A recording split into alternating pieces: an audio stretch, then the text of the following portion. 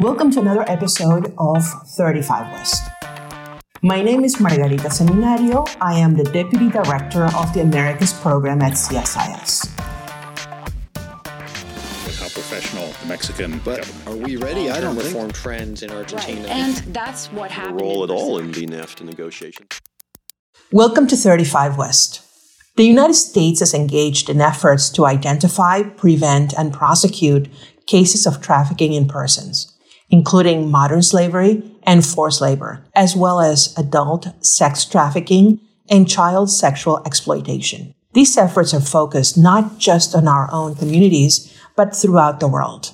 This week, we are joined by Ambassador John Richmond to discuss trafficking in persons in Latin America, and specifically in the Andean region. Since 2018, Ambassador Richmond has served as the Ambassador at Large to monitor and combat trafficking in persons at the U.S. Department of State. He is also the co-founding director of the Human Trafficking Institute and spent over 10 years as a federal prosecutor in the Human Trafficking Prosecution Unit of the Department of Justice. It's an honor to have you here with us, Ambassador.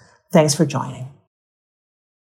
Well, it's great to be with you today. Thank you and the CSIS Americas team for this opportunity to join a conversation. I'm grateful for everyone's interest in joining this to learn more about the trafficking challenges throughout this region. Ambassador Richmond, I would like to start by getting a better sense of trafficking in persons within the context of the Andean region. There are several factors that heighten the risk of trafficking. Peru and Venezuela, for example, are home to many informal and illegal mining operations. The region is also home to millions of Venezuelan migrants, many of whom are economically insecure and therefore vulnerable to exploitation. Could you give us a sense of the current trafficking situation in the Andean region, particularly in the context of illegal mining? Absolutely. As we do that, I think it's helpful to just make sure we're talking about the same thing, because there's so many interlocking challenges throughout this region and throughout the issue of human trafficking. The first thing I'd highlight is that human trafficking is a crime of intentional exploitation of someone in commerce. It is all about coercing people to work or coercing people to engage in a commercial sex act. The movement of people across borders or human smuggling is not a crime of coercion necessarily. Sometimes people want to cross the border and they do it voluntarily. They might even pay someone to help them migrate. Those could be crimes against the integrity of borders, but don't necessarily constitute human trafficking crimes, which are forced labor and sex trafficking. So throughout the Andean region, we certainly see significant concerns about human trafficking violations. We see it in sex trafficking as well as forced labor across all industries. You mentioned mining in particular, and mining presents some unique challenges around identifying trafficking cases just due to the remote sites and the difference in the way that we approach law enforcement. But as we think about the vulnerabilities to trafficking, one thing I'd highlight for your listeners is that there are many things that make an individual vulnerable. Poverty makes people vulnerable, lack of education, a lack of access to credit, a bad employment market. Certainly being out of immigration status could make someone vulnerable. And people are made vulnerable by all these variety of things to criminals of all types, whether it's con artists or people who might assault them. And certainly these vulnerabilities are also making people vulnerable to traffickers. Now, the relationship between human trafficking and vulnerability is one worth considering, because we know that the vulnerabilities themselves do not cause trafficking. Unlike migration that has push factors and pull factors, human trafficking doesn't have such factors. The only pushing and pulling that might happen is when a trafficker is seeking to coerce someone. So instead of push and pull factors, trafficking is caused by the intentional decision of a trafficker. But here's where the relationship to vulnerability comes in. Traffickers want to target vulnerable people because they believe they're easier to coerce, they're easier to control, and it would require fewer coercive resources on the part of the trafficker. So when we think about all of these vulnerabilities, we know that they don't cause trafficking. If they did, then everyone who was vulnerable would end up being a trafficking victim. But we also know that traffickers are targeting the vulnerable. And so we want to do several things here. We want to stop traffickers who are engaging in these offenses. We want to restrain them, prevent them from trafficking other people. But we also want to make sure that we care for the victims, make sure that there's trauma-informed, victim-centered care to help stabilize them and help them recover from their trauma. But then we also want to think about how to prevent this crime, which requires us to think about how can we reduce vulnerabilities that traffickers are currently targeting? How do we think about making sure that our prevention efforts are making it more difficult for traffickers or making it more risky for traffickers? And if we're doing those things, I think our prevention efforts are going to be more successful. Let me pause for a second, though, and shift back to your mining concern. We see throughout extractive industries around the world, and certainly true in the Andean region, a significant number of indicators that suggest that forced labor is rampant. This is made difficult, though, when we think about how to stop these cases of forced labor or even how to identify the victims. Let me give you an example. When we think about a sex trafficking case, which is probably what your listeners most commonly think of when they hear the term human trafficking. We think about something that commercial sexual activity is normally illegal in most countries. We think about things that where a customer has to come into contact with one of the victims by definition for a commercial sex act. Lots of opportunities for police, for communities to identify cases and refer them so that something can be done. Sex trafficking is often, if it's not out in the open, it's certainly notorious for the places that it occurs, and we know where to target our efforts to identify cases. We can use traditional investigative techniques to find out where that's happening. Now, contrast that with mining. Mining happens in very secluded regions. The individuals who are victims never need to come into contact with the ultimate buyer of the substance being extracted, whether it's gold or something else. The purchaser never necessarily has to meet the person who's digging it out of the ground. Often these individuals who are mining are living in camps with close quarters, monitored with limited amounts of movement, but also limited amounts of opportunity for law enforcement to do surveillance or to build an operative or informant network to gather information. These also require long-term proactive investigations, because pulling a substance out of the earth is not in and of itself a crime. We've not criminalized extractive industries, unlike commercial sexual activity, which has been criminalized. We've merely criminalized the coercive employment of workers, that we can't force individuals to work to extract it. But identifying that coercion can be difficult. It requires building relationships. It requires long-term investigations. It requires looking beyond the surface and digging into what is actually going on, building trust with victims. And so mining industries are very much a matter of concern for the United States. It's something when we're engaging with countries throughout the Andean region, we bring up quite frequently. How has the COVID-19 pandemic had an effect on the human trafficking situation in the Andean region? We're living with this COVID pandemic as well as the government shutdown orders in real time.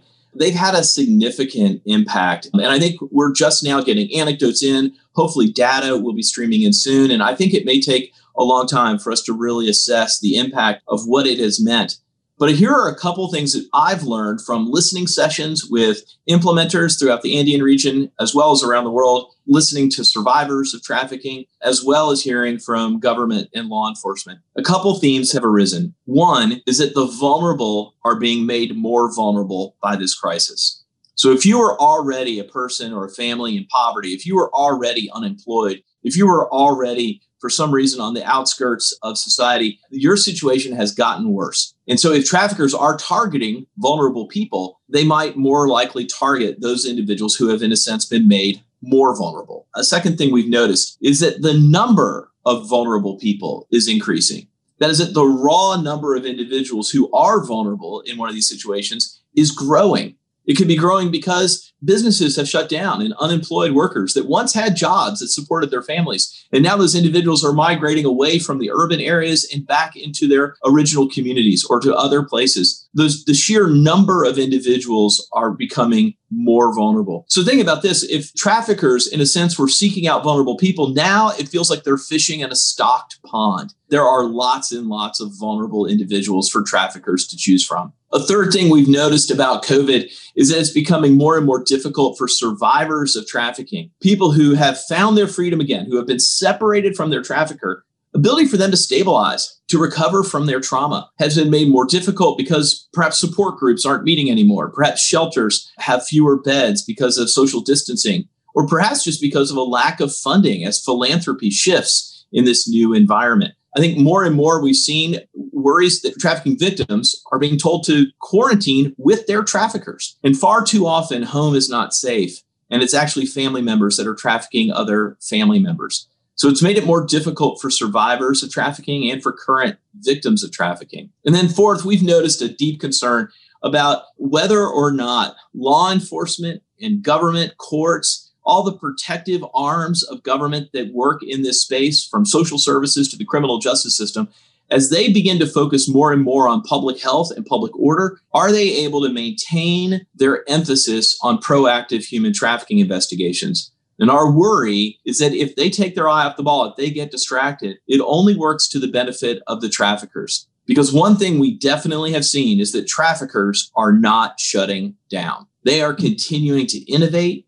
They're continuing to operate. They're continuing to find ways to exploit people. One example is a significant rise in online sex trafficking. That is where perhaps individuals can't meet in person anymore. They're engaging in commercial sex acts via the internet. And we've seen a significant increase in child sexual abuse material that's available online. We're hearing many countries report concerns about this. And I think it's going to be a pattern that we see across the world. But the reality is that we still have a lot to learn about the impact of these shutdowns and the impact of the virus on the issue of human trafficking. But the theme behind it all is that it's working for the benefit of the traffickers and not the victims. 2020 marks the 20th anniversary of the UN Palermo Protocols. What progress has been made over the last 20 years? Well, you're right to note that, and this is a great month to do it. This month is the 20th anniversary of the United States Trafficking Victims Protection Act that passed in 2000. About 6 weeks after the United States passed its comprehensive trafficking law, folks met in Palermo, Italy, and adopted the UN Protocol on Trafficking in Persons. And the two have very similar approaches. So what's happened in the last 20 years is your question. I think we can point to several things that are remarkable successes. One is around legal frameworks. So 20 years ago, there was almost no country in the world that had a comprehensive human trafficking statute that addressed all three Ps. That is prosecution, protection, and prevention. The United States passed its law, and now we have about 154 countries around the world that have comprehensive human trafficking statutes. And over 170 countries have adopted the UN's Palermo Protocol against trafficking in persons, making the UN Protocol one of the most widely adopted international legal instruments in existence. So what we've gone from is 220 years ago, there was basically open and notorious trafficking all around the world. Countries approved it democratically, cultures accepted it, religions endorsed it. And we've now moved to a place since 2000 where there is a grand consensus that trafficking is wrong.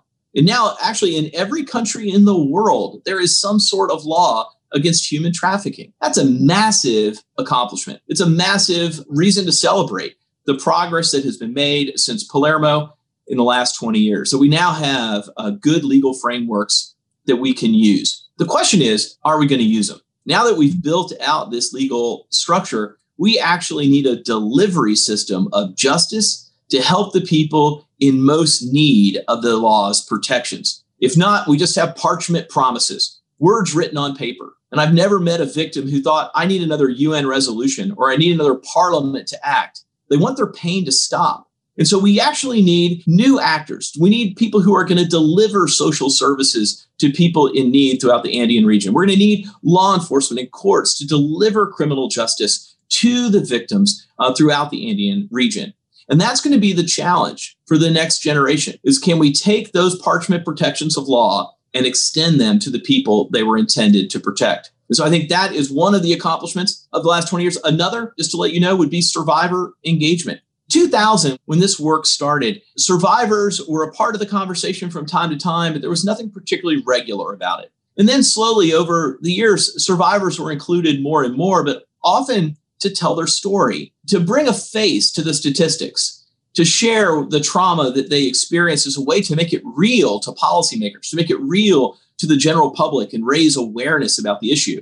But we quickly began to learn that doing that often re-traumatized victims. It also felt quite voyeuristic, asking survivors to consistently repeat their worst stories of trauma and abuse. And we've really shifted to thinking about survivors as leaders, to think about survivors as people with opinions and insights into policy and how we can improve. And now we've moved to including survivors as advisors. They review the grants that the United States State Department makes around trafficking in persons to make sure that their opinions can be included in our review. They've helped design trainings for law enforcement. And having survivors having a seat at the table, whether it's through a presidentially appointed advisory council of survivors, or whether it's through more informal conversations, making sure that survivors are compensated for their wisdom as they provide it to NGOs and to governments. I think we've come a long way in the last 20 years around how we treat survivors as leaders within the movement. Shifting gears a little bit, I would like to discuss your office's efforts to identify and combat trafficking. Every year, the Office to Monitor and Combat Trafficking in Persons, the TIP office, publishes a report that identifies global trends and classifies countries into a tier system based on their efforts and ability to combat trafficking. Within the Andean region, Colombia was in tier 1, the highest tier, while Peru, Bolivia, and Ecuador were in tier 2 and Venezuela in tier 3. How does this tier system work? For example, what is Colombia doing that Peru, Bolivia, and Ecuador are not? The law that we just talked about, the Trafficking Victims Protection Act that was passed in 2000, set up the office that I now get to serve in and established a report that had to be written every year. It was supposed to categorize countries' work around all 3 Ps, prosecution, protection, and prevention, but then also assign a ranking on tier 1 all the way down to tier 3.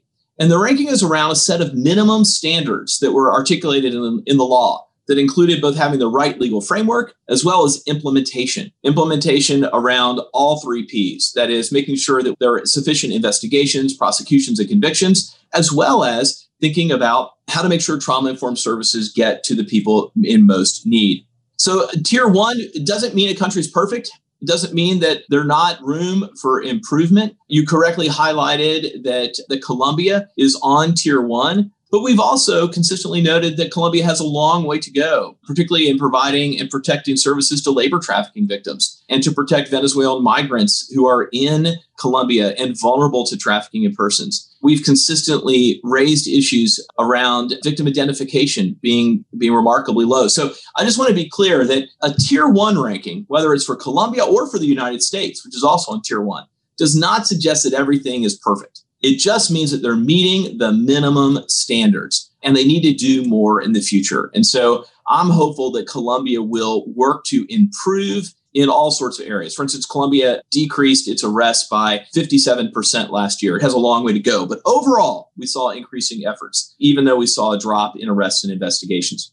That's tier 1. Tier 1 is it's doing okay. It's meeting the minimum standards. It needs to do more, but it is meeting those minimums. Then tier 2, then there's the tier 2 watch list, all the way down to tier 3. Tier 3 means that a country is not only not meeting the minimum standards, but it's not making sufficient efforts to do so. And tier 3 comes with some restrictions. If a country's on tier 3, it loses all non-humanitarian aid to the government. There are several other caveats about the type of aid that is restricted. But for the countries on tier 3, and I believe there are 19 around the world this year on tier 3, many of them do not get waivers from the president about those restrictions. And therefore, they're going to lose a lot of foreign aid and perhaps have adverse consequences in international monetary institutions. So we take seriously each of these tiers.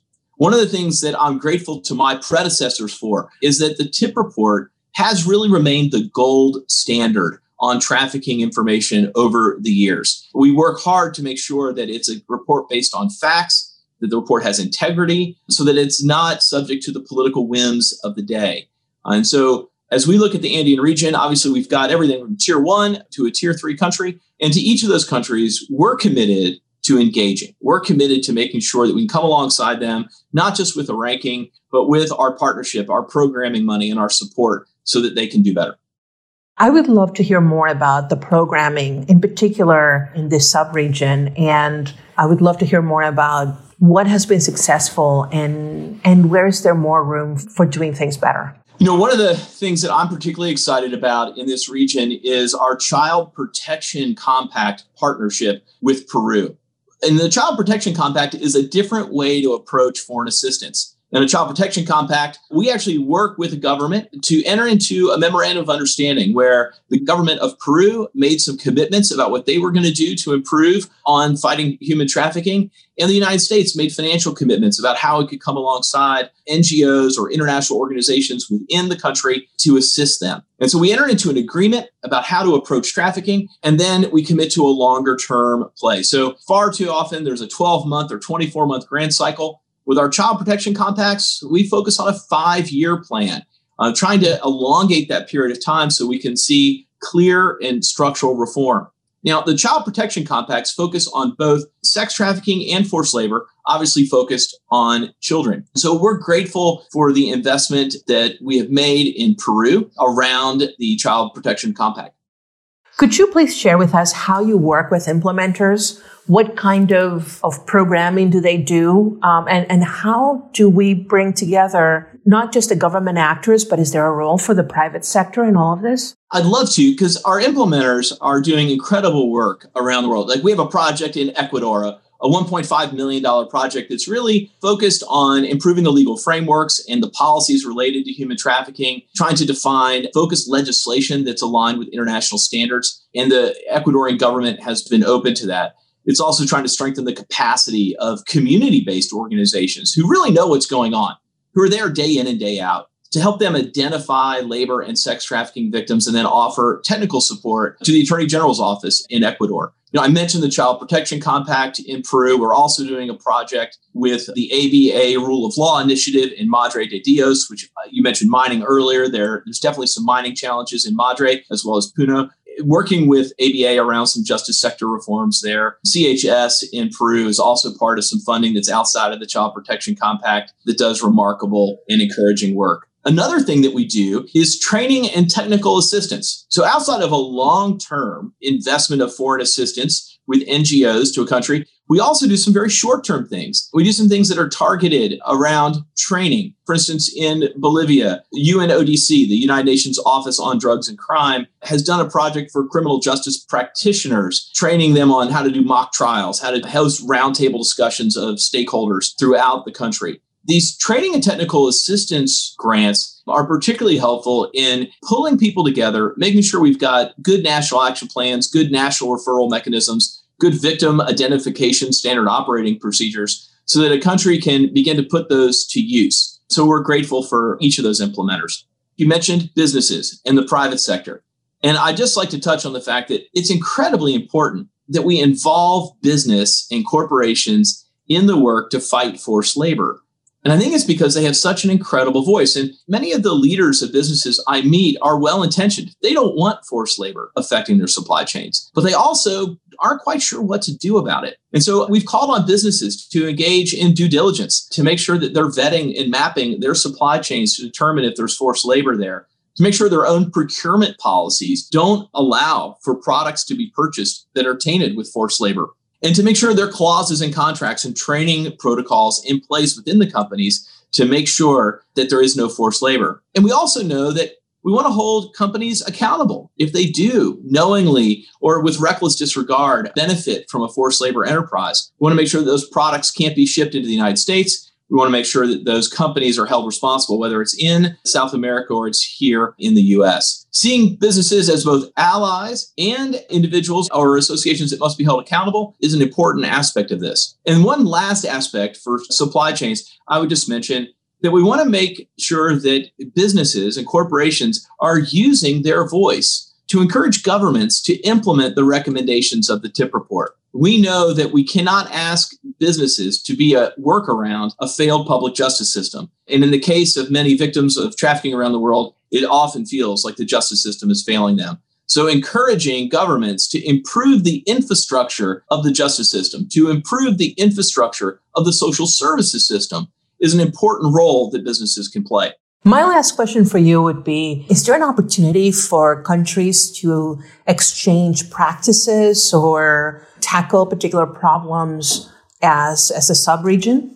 Absolutely. There are many opportunities for countries to work together. An obvious one would be the Organization of American States. As many countries in Central America in particular, and a few in the Andean region, suffer from a common problem with their legal frameworks. That is, they have force, fraud, and coercion, or the means element of trafficking, as an aggravating factor instead of an essential element of the crime. And OAS has been helpful in calling these countries together to reform that and for them to change their laws so that coercion and the means element is actually part of the crime itself. UNODC has also hosted regional events where ideas can be shared. We certainly work regionally as well as bilaterally, trying to help countries benefit from the best practices that one country might be seeing. The other aspect of regional cooperation and the need for it that has been highlighted is the Venezuelan migration crisis, which is a common struggle for many of the countries throughout the region. Whether it's Ecuador, Peru, Bolivia, Chile, there are many countries that are struggling with the impact of the Venezuelan migrants, making sure that they who are vulnerable are protected from traffickers and that traffickers are not choosing to exploit them. Ambassador, it's been a pleasure. We're grateful for your time and we appreciate your public service. Thank you so much. For you, thank you again for joining. Stay tuned for the next episode of 35 West.